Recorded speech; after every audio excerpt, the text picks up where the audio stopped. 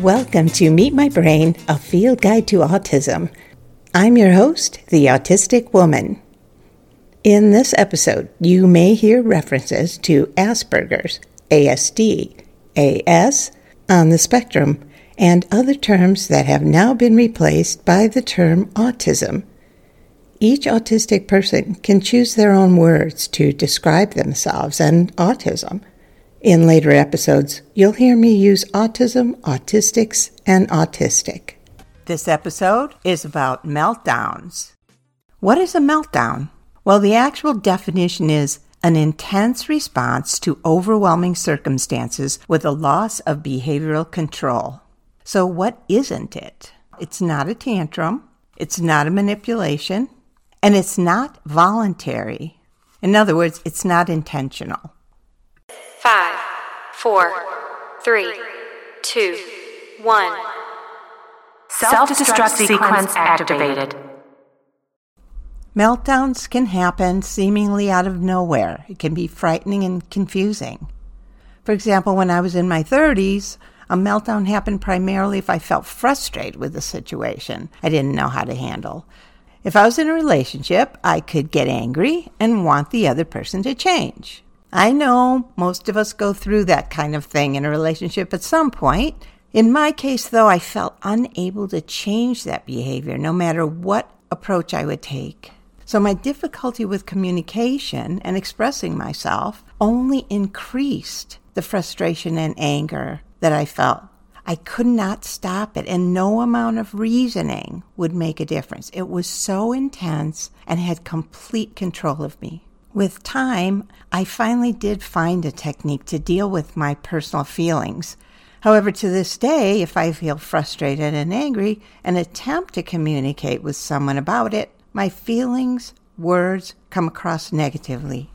The more frustrated I feel, the harder it is for me to be diplomatic.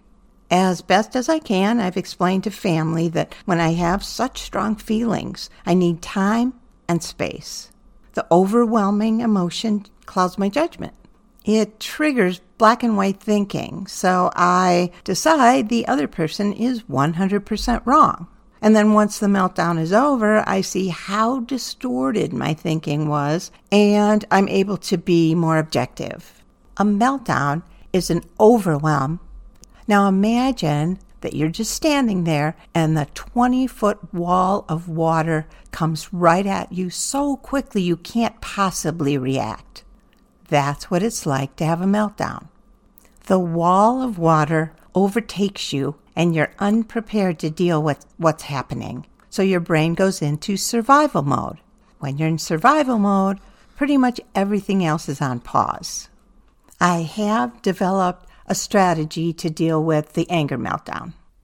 So I was finally successfully handling those feelings of frustration that had overwhelmed me and caused the meltdowns, and that didn't stop them. It only changed them. It was a process of a kind of acceptance because at first I isolated, thinking that I could just avoid any situation that might overwhelm me. So what happened with my meltdowns is they turned into crying. And let me explain that the crying is not a sadness. It's excruciating physical pain and sobbing that comes out of nowhere that can't be explained.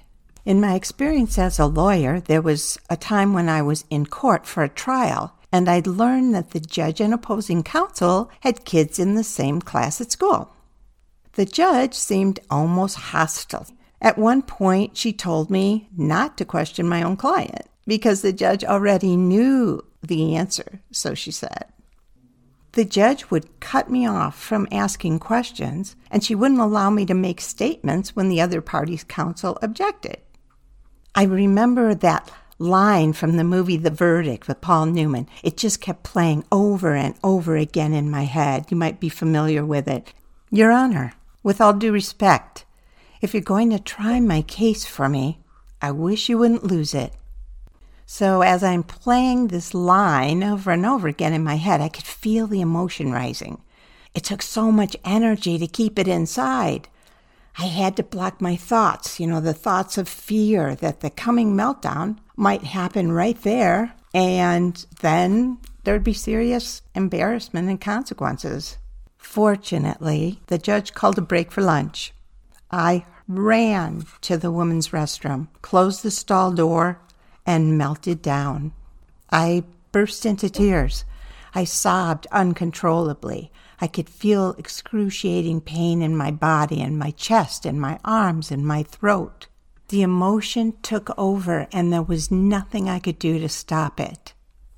Only clouded judgment in that emotion. So I'd ask myself things like, why was I so weak that I had to come in the bathroom and cry? What kind of a lawyer am I? I must not be strong enough. Am I so unable to handle an unfair judge that this is how I react? As the energy of the meltdown subsided, I was able to get control. It included having to control my thoughts, calm myself down as best as I could. But I'd had to shut down my feelings in order to get there. I had to tell myself, I'm not going to let you think about what went wrong in court. We got to just walk back in there and do this. So the professional, the logical, the experienced lawyer put on her mask and went back to court. It's happened again during my career. When it does, I know I have only so much time to get myself to a private place in order to hide it. There used to be so much shame and blame. And then finally, I accepted that sometimes I will unexpectedly have a meltdown, and that's okay. That's been the only strategy that's worked for me. No one else knows. No one else has been there with me in that bathroom stall. And I didn't like having to accept that this was a part of my life. In my experience, the only control I have in a meltdown is acceptance, because then I can take care of myself in the moment. All systems active. Life systems operational.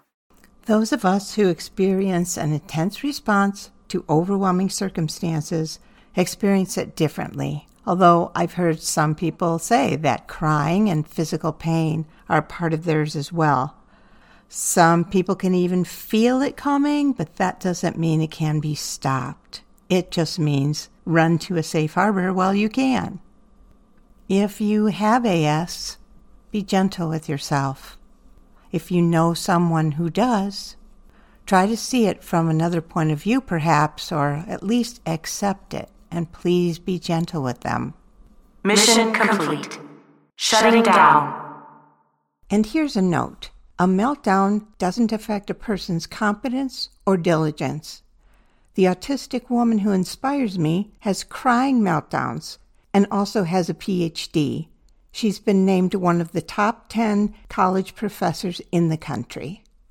You can learn more about autistic traits in this podcast. Don't hesitate to contact me. I'm on Twitter at @AnAutisticWoman, or you can email me at info@theautisticwoman.com. Support the podcast by subscribing, liking, tweeting, rating, reviewing, telling your friends, and becoming a patron on Patreon. I'll put links in the show notes. Thank you for listening. This has been Meet My Brain, a field guide to autism. I'm the Autistic Woman.